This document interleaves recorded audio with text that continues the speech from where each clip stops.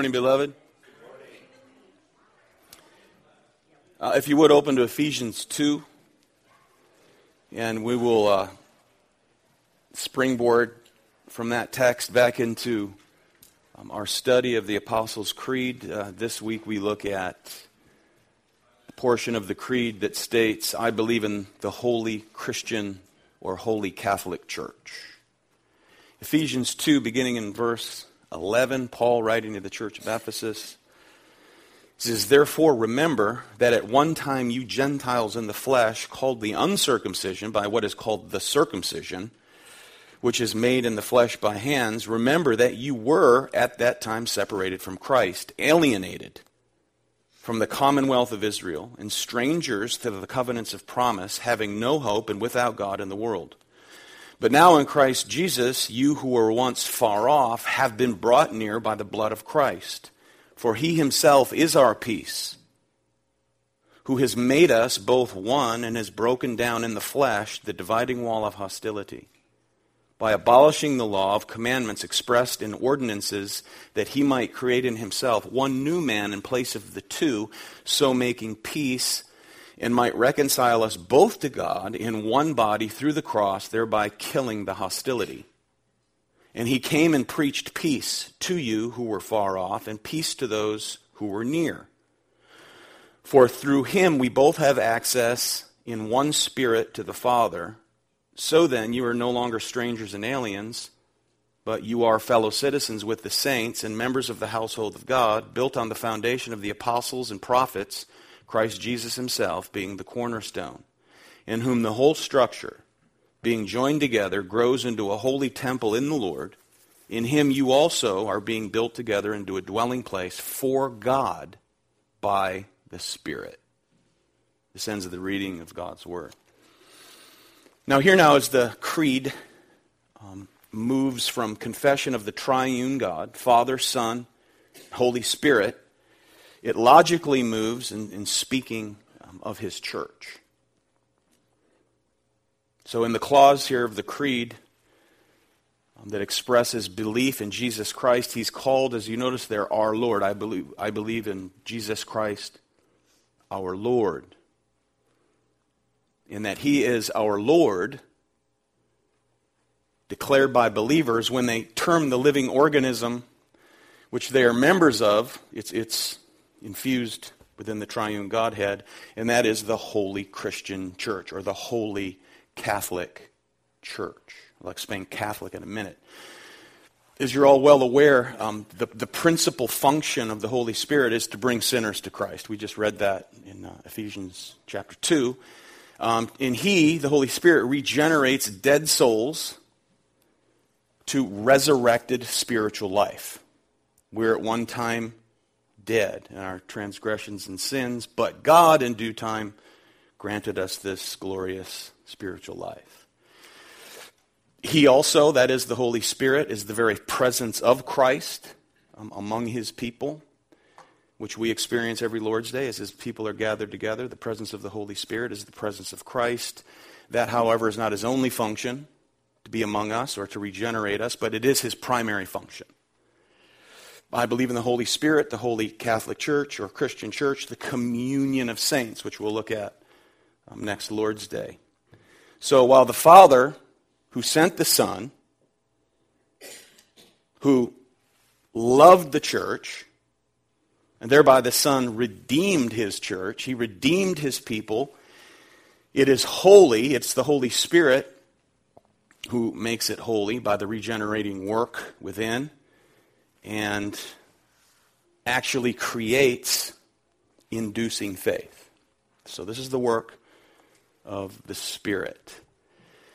The Holy Christian Church, or the Holy Church of God, is Catholic, which has nothing to do with the apostate Roman organization, but means worldwide. Catholic means worldwide. It means universal.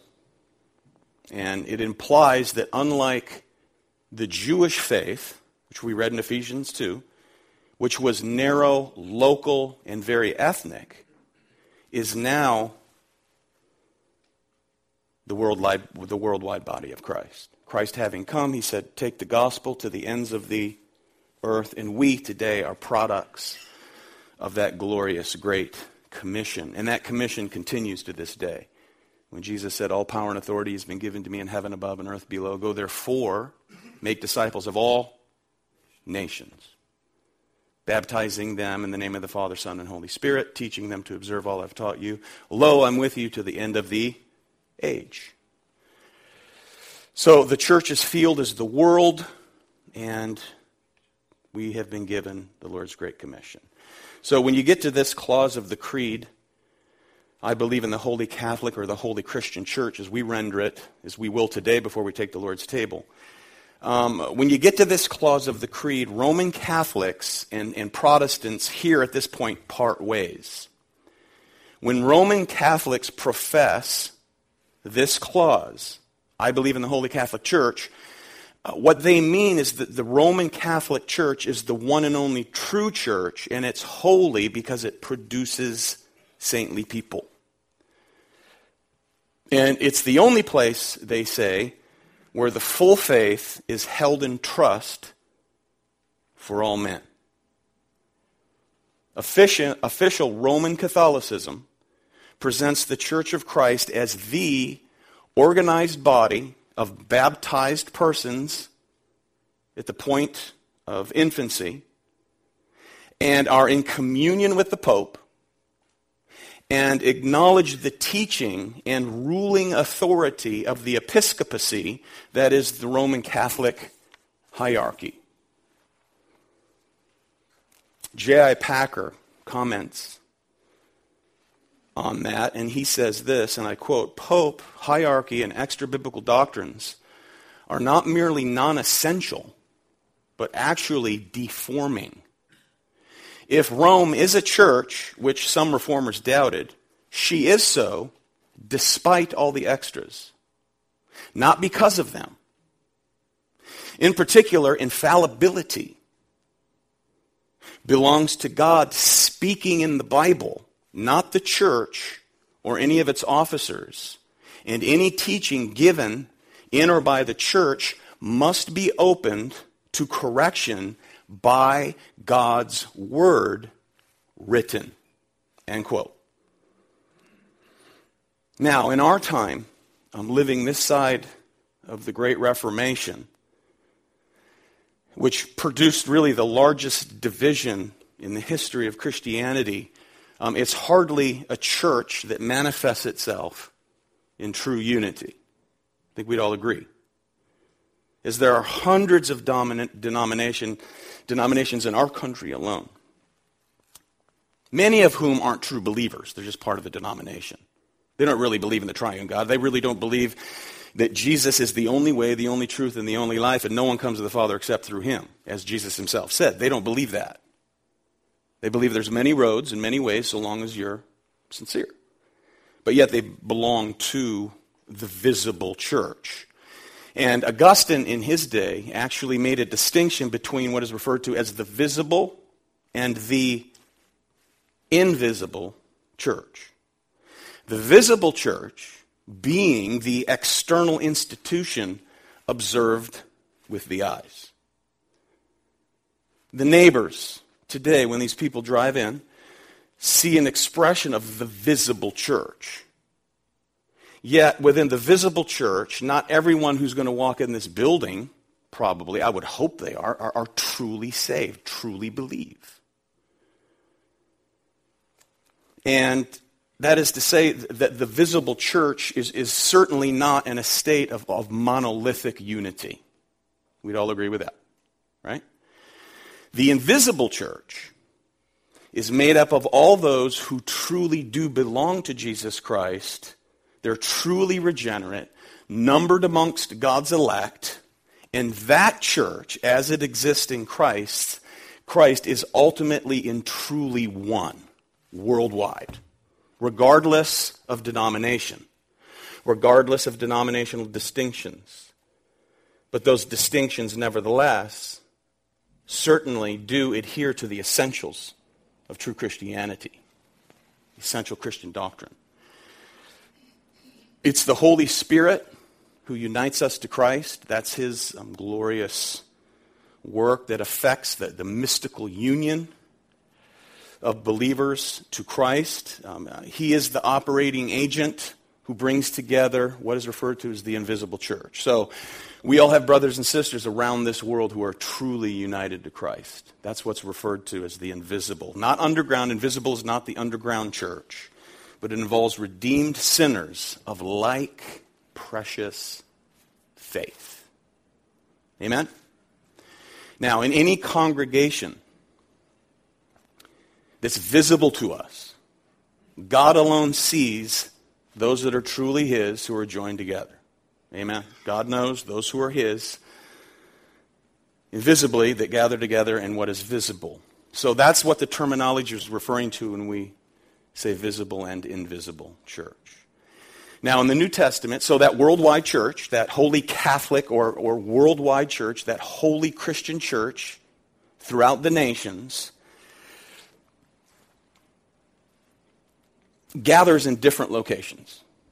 And they have since the first century. And when we read the epistles, for instance, the apostles address the church at Ephesus, Colossae, Corinth, the church at Rome, and so on. Paul wrote the church of the Thessalonians.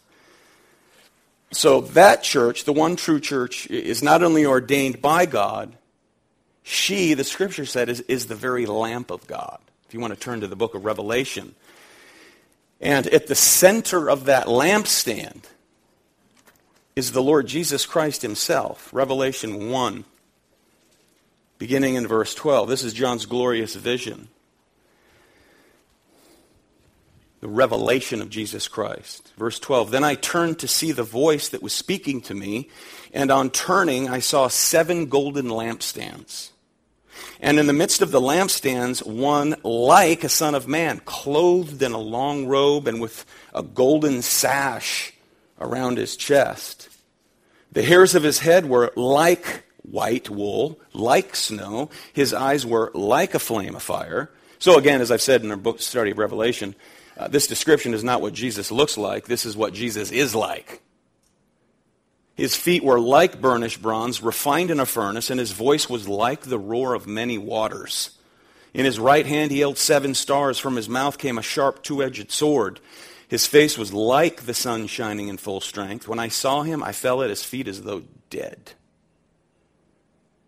But he laid his right hand on me, saying, fear not, I am the first and the last, and the living one. I died, and behold, I am alive forevermore, and I have the keys of death and Hades. Write therefore the things that you have seen, those that are, and those that are to take place after this. As for the mystery of the 7 stars that you saw in my right hand, and the 7 golden lampstands, the 7 stars are the angels of the 7 churches, the 7 lampstands are the 7 churches, and these 7 churches that Jesus addresses are a model for churches to this very day. Some are true, and some have many false converts in them as Jesus addresses them. Now, Jesus sees clearly with those eyes like fire, he sees right into, as in the middle of the 7 golden lampstands, he sees into the lampstand. He knows who's his and he knows whose are not. And notice to the church of Ephesus, he says, I know your works, your toil, and your patient endurance, Revelation 2:2, how you cannot bear with those who are evil, but have tested those who call themselves apostles and are not, and found them to be false. I know you're enduring patiently and bearing up for my name's sake, and that you have not grown weary. So he's intimately involved with his people. In verse 8, to Smyrna, the church at Smyrna, write these words, the words of the first and the last who died and came to life. I know your tribulation, I know your poverty, but you're rich. And the slander of those who say they are Jews and are not, they are a synagogue of Satan. So, first century church was being persecuted not only by pagan Rome, or those pagans throughout the Roman Empire here, Asia Minor, but also they were persecuted from Jews.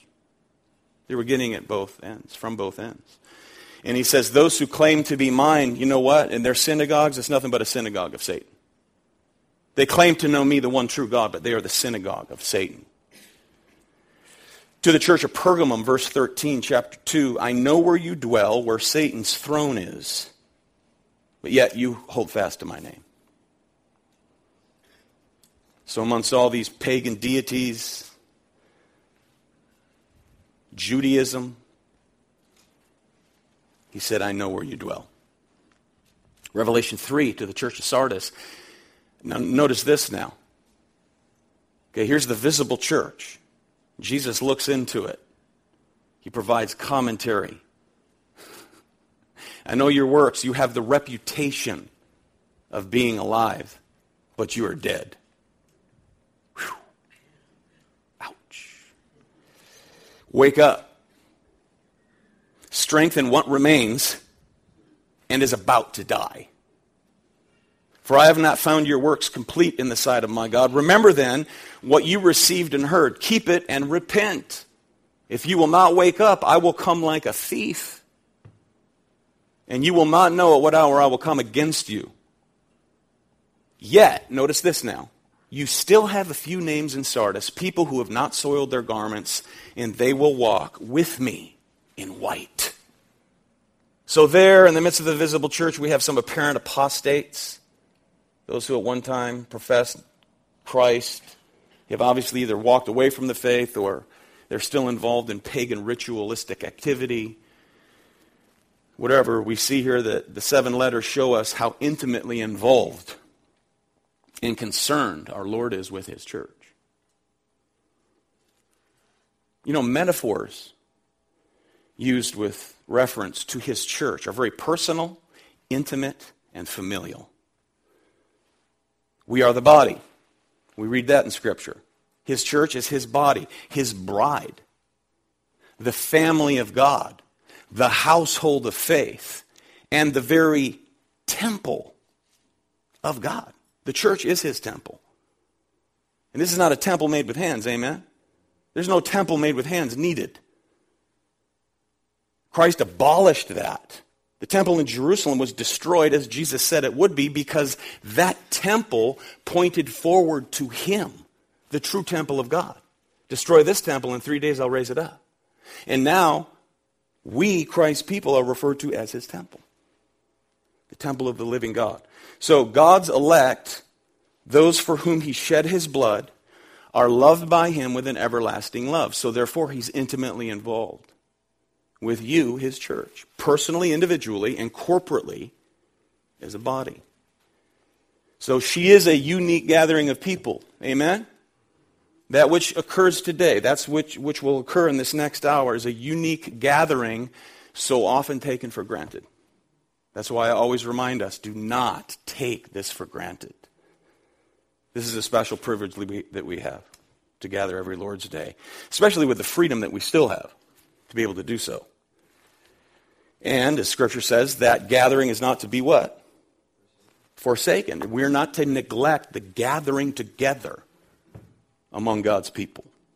This is where we receive God's word. This is where we're built up in the faith. This is where we're reminded of whose we are and who we are.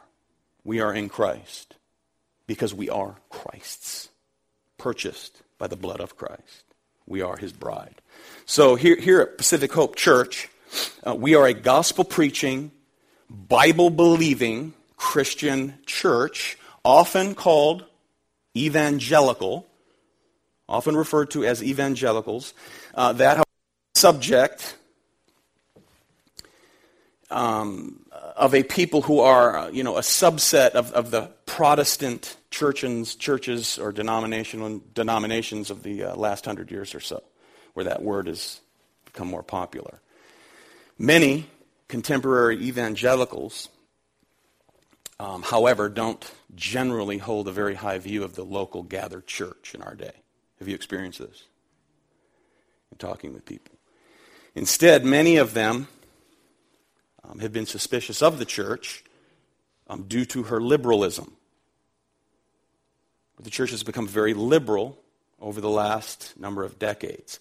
And liberalism usually starts in the high offices of ivory towers. And then that trickles down to seminaries, and then down to the denominational trunk, and its infectious disease eventually shows up in the local church. So evangelicals can be a bit skeptical about the local gathering of the church, or what they might refer to it as organized religion. So they're often very suspicious of heavy-handed denominational administrations, having witnessed them over the years in the hands of liberals. Liberal theology. That this isn't truly the Word of God. All of Scripture is not inspired. And so on. One of the things about evangelicalism in our day that's unfortunate is that they focus more on personal salvation than they do the corporate body of believers that gather together, which is created through personal individual salvation. Amen? For this is the body of Christ. We're individuals, so we're parts. We have hands in here, and arms in here, and eyes in here, and mouths in here, and it makes up the body of the head, who is Jesus our Lord. Now, some people will go so far as to say, and they can, they identify themselves as evangelicals, and they'll say, I love Jesus, I just can't stand his church. I love Jesus, I just can't stand organized religion. Have you ever heard that? Matthew Henry once said this: when we take God for our God, we take his people for our people. If you believe that this morning, then you can confess, I believe in the Holy Catholic or the Holy Christian Church. You're going to confess it today before you take the Lord's table. Amen? I believe in the Holy Christian Church. Now, Augustine put it more forcefully when he said this, quote, he cannot have God for his father who refuses to have the church for his mother. End quote. So anytime professing believers are in a corporate gathering and they are not under sound doctrinal ecclesiastical teaching, when they're not, when they're given to entertainment or whatever nonsense they're given to, they can easily be blown off course and actually begin to mix pagan ideology with their Christianity, forming their own brand of Christianity. Can I get a witness to this, brothers and sisters, here this morning? The Pew Research Center, they did a Pew poll. It's from 2009. And they say that there's a growing number of professing Christians who believe in a variety of Eastern and New Age beliefs. For instance, the poll came out saying that 22% of Christians say they believe in reincarnation. 23% of professing Christians believe in astrology, while 15% of professing Christians have consulted a fortune teller or a psychic. There's some ignorant Protestants who believe in the evil eye. That is, that someone can put a curse on your life. Others claim to have contact with the dead. That poll tells us, beloved, that a high percentage of professing evangelicals who mix and match Eastern religion into their belief system are undoubtedly creating their own brand of Christianity. It's not biblical. If you don't believe the Bible's the Word of God, who's to say what goes within the gathering of God's people? So they personalize their religion as they do their iPhone in our day, right? They mix what they like, they bring in what they prefer, but true Christianity is not a mishmash of ideals that we pick and choose to customize our personal Christianity. Amen? How many people do you say, my faith, how many people have you heard say, my faith is personal? Right? My Christianity is a private matter. No, it is not. I don't read that anywhere in the Scripture, that it's personal, that it's private. And this is one of the reasons why so much of the visible church is not part of the true church. Those who are truly regenerate, numbered among God's elect, who truly belong to Christ, can say that I am Christ's. I am in Christ. We believe what God has said about himself. Right? The true Christian believes what God has said about us. We believe what God has said about salvation. We believe what God has said about hell. We believe what God has said about his church. That is, we believe the Bible. That it's God-breathed. So the church, in making confession, isn't to borrow from the pagans. Amen? We don't borrow from the pagans. We're supposed to lovingly reach out to the pagans. We're going to learn that today. There's a way to evangelize. If you want to gain access into especially your loved ones who are pagan, there's a way to do that. You don't shut them down because they believe in lunacy. Amen? Okay, we're going to see today that Moses' father-in-law, he was a pagan Midian priest. He believed in nonsense. But the way Moses treats him earns for him the opportunity to declare the one true God. Amen? Ephesians 4:4, there's one body and one spirit, just as you were called to the one hope that belongs to your call, one Lord, one faith, one baptism, one God and Father of all, who's over all and through all and in all. How many ways to God, friends? One.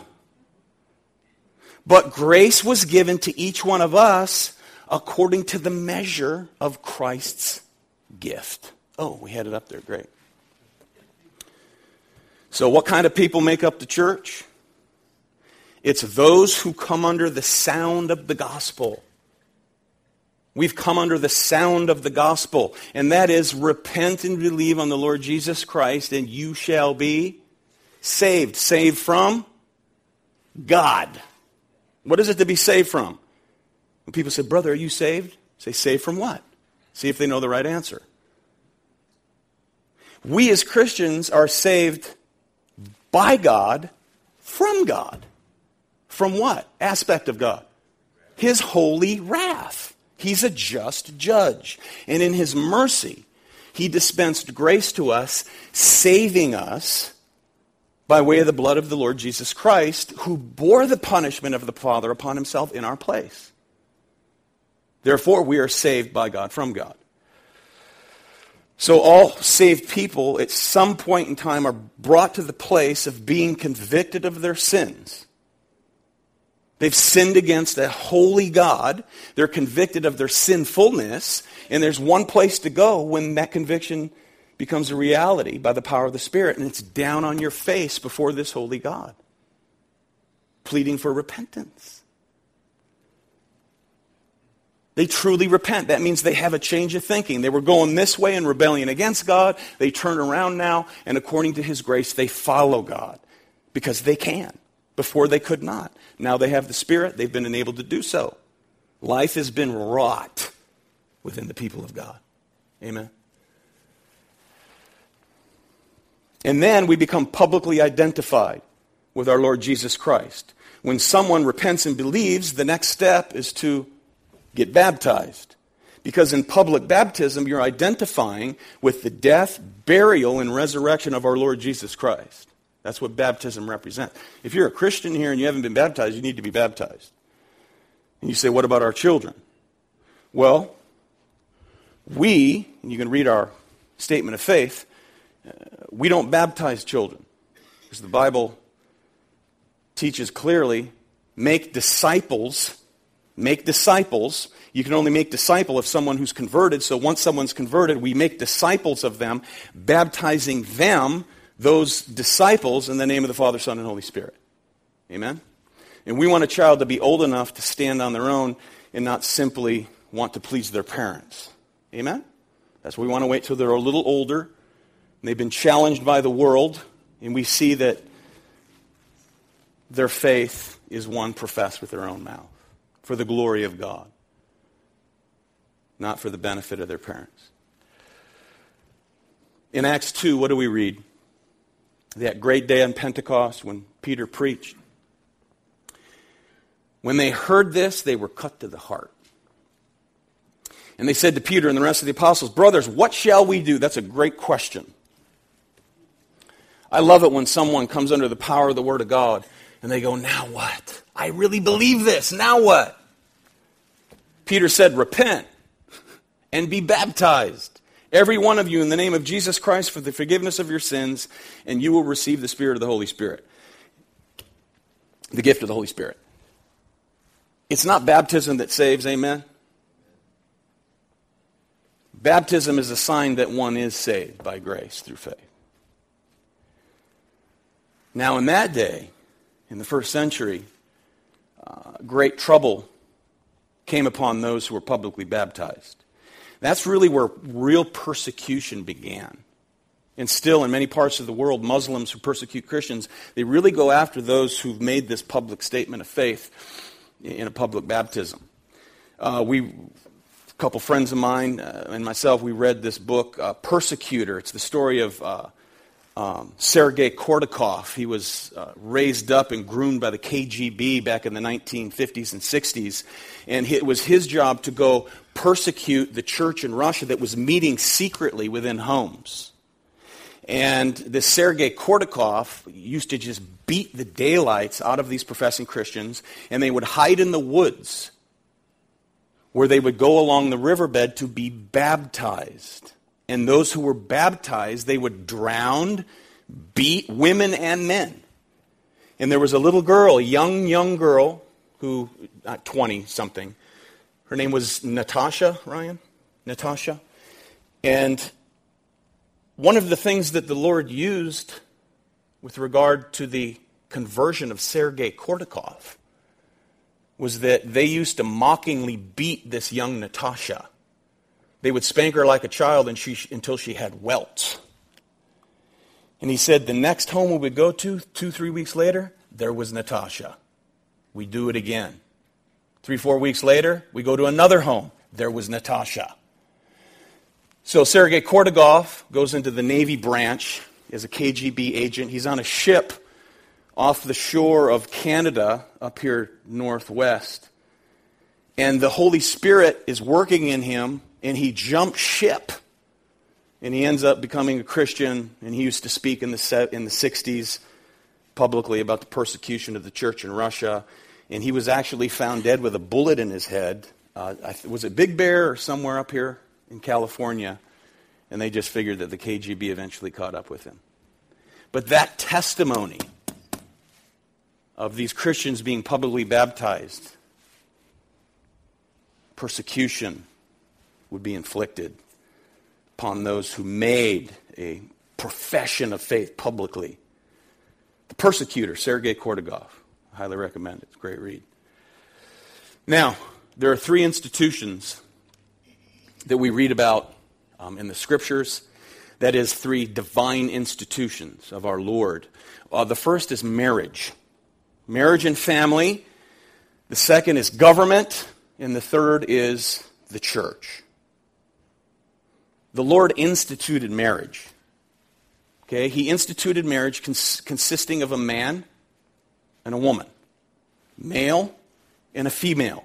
Way back in the Garden of Eden. In Genesis 2, we read, "Therefore a man shall leave his father and his mother and hold fast to his wife, and they shall become one flesh." Man, woman, instituted by God. Well, Jesus never said anything about that. Well, yes, He did. When the Pharisees were inquiring about divorce, Jesus said, "Have you not read?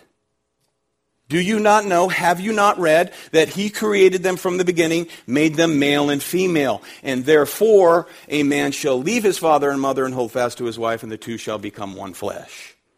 So Jesus said there that marriage is not to be toyed with by man, having been instituted by God.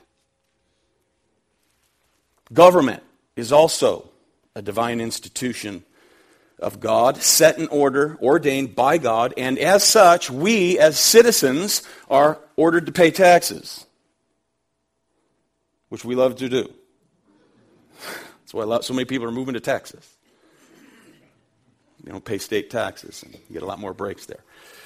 So we're called to pay our taxes. We're called to pray for our leaders, regardless of who they are. And we, understanding the sovereignty of God and the providence of God, we know that there's no one in office who God himself has not placed there for whatever reason he has placed them there. Amen? Therefore, we show respect. Regardless of your political allegiance, we are to show respect for those who are in office. We're called to pray for them. We're called to obey law. You remember when Paul, and we find that in 1 Peter, we find that in Romans 13. And think about this. Paul wrote Romans 13 when wicked Nero was emperor of the Roman Empire. He said, submit yourself to governing authorities. And there's a limit until we're ordered to do that which is contrary to the Word of God. We submit. When we're ordered to do that which is contrary to the Word of God and the will of God, we don't bow down before Caesar. Amen? And then the church. This is the third divine institution ordained by God. Christ alone builds his church. Matthew 16, I will build my church, and the gates of Hades shall not prevail against her. For she was purchased with his blood. Acts 20:28.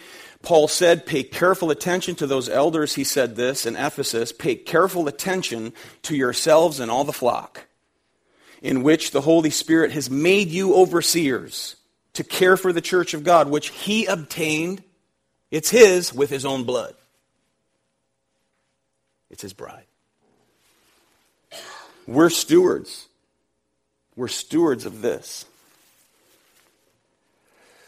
He is the head of the church, Ephesians 1:22. He put all things under his feet and gave him as head over all things to the church, which is his body, the fullness of him who fills all in all. Now, as regards his church, he sets the rules for his church. Amen. Where do we find that instruction? In the Bible. Thank you very much. Amen.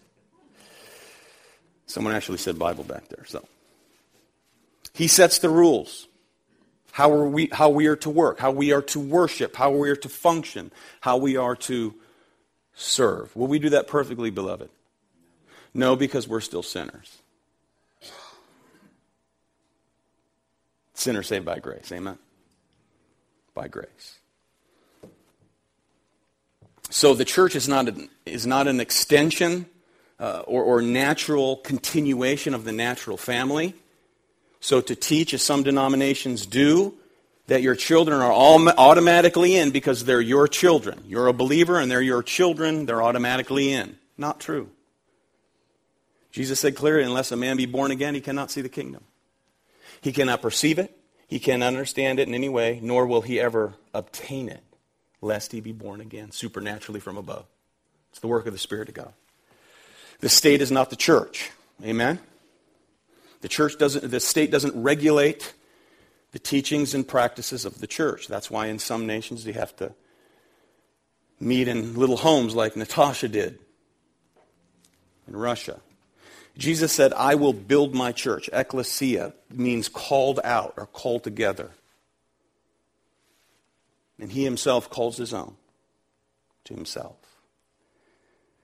They hear his word, they receive his word, and they're added to the church. He builds it. In Acts 2:41 we read, those who received his word were baptized. They were added that day, about 3,000 souls. Pentecost. Acts 2:47, and the Lord added to their number day by day those who were being saved. Day by day. Now, where do sinners ordinarily hear the gospel proclaimed? Not exclusively, but ordinarily. Seated among the saints, seated amongst saved sinners that we hopefully will invite to hear the gospel proclaimed. Or you proclaim it yourself on your street or in your homes or whatnot. But ordinarily, they'll hear it among the gathered people of God. That's why we encourage you to invite people to church anytime you want. It's here, like today when we gather. Some may come under great conviction of the word, amen? Look, I tell the guys on Thursdays all the time, I love conviction. I love being convicted by the Holy Spirit when I sin or when I'm thinking wrongly. I love being convicted because conviction from God is a sign that you're alive and in Christ. Right? Conviction's a good thing. Those whom the Lord loves, He chastens, just like a father who loves his children or a mother who loves her children. If you don't chasten or discipline your children, that means you don't love them according to the Bible. And the Lord loves His children. So when we sit under the Word, there's times that we come under great conviction. There's other times that we're greatly edified. Amen? We're built up in the faith. Reminded of who we are and whose we are. That there's no condemnation for those who are in Christ Jesus. Now, this one true church is a universal church, the Holy Catholic Church, the Holy Christian Church, and it's made up of people from every tribe, every tongue, and every nation. That was the promise to Abraham. Through you will be blessed many nations. Through the loins, the promise given to Abraham. We are the children of Abraham, amen? Indeed we are. And we saw this at the outset in the book of Acts. Remember Philip and the Ethiopian? This Ethiopian's coming in to town, and he runs along this carriage. This Ethiopian eunuch, Philip, runs alongside. And this Ethiopian eunuch is reading from Isaiah 53, which is the picture of Christ to come. And he came, he says, to whom does the prophet speak? So he hops up in the carriage and he points him to Christ, and the guy's converted, and he said, hey, there's water right there. Is there anything keeping me from being baptized? And there he was baptized. They went down into the water and he was baptized. There's Peter and Cornelius, the centurion. A leader of 100 men in the Roman army. We see him come to faith. And then to close, and a lot more I want to say, but we're out of time. God's intent has always been to create a people of faith from every tribe, tongue, and nation, not just the Jews. That's why we read Ephesians 2. The two men have become what? One in Christ. One. That middle wall of separation has been broken down in Christ. So the church is made up of all kinds of sinners from all kinds of places. Amen? And I close with this. 1 Corinthians 6. Paul's addressing the church of Corinth. They're a pretty messed up church. He said, do you not know that the unrighteous will not inherit the kingdom of God? Do not be deceived.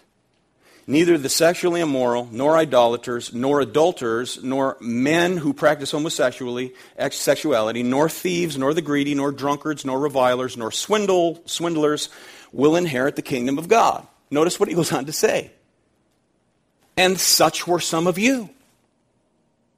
Christ in His grace called you out from these places, from these things. And you were what? You were washed and you were sanctified. You were set apart in His grace. You were justified, meaning you were declared free of all blame in the name of the Lord Jesus Christ by the Spirit of our God.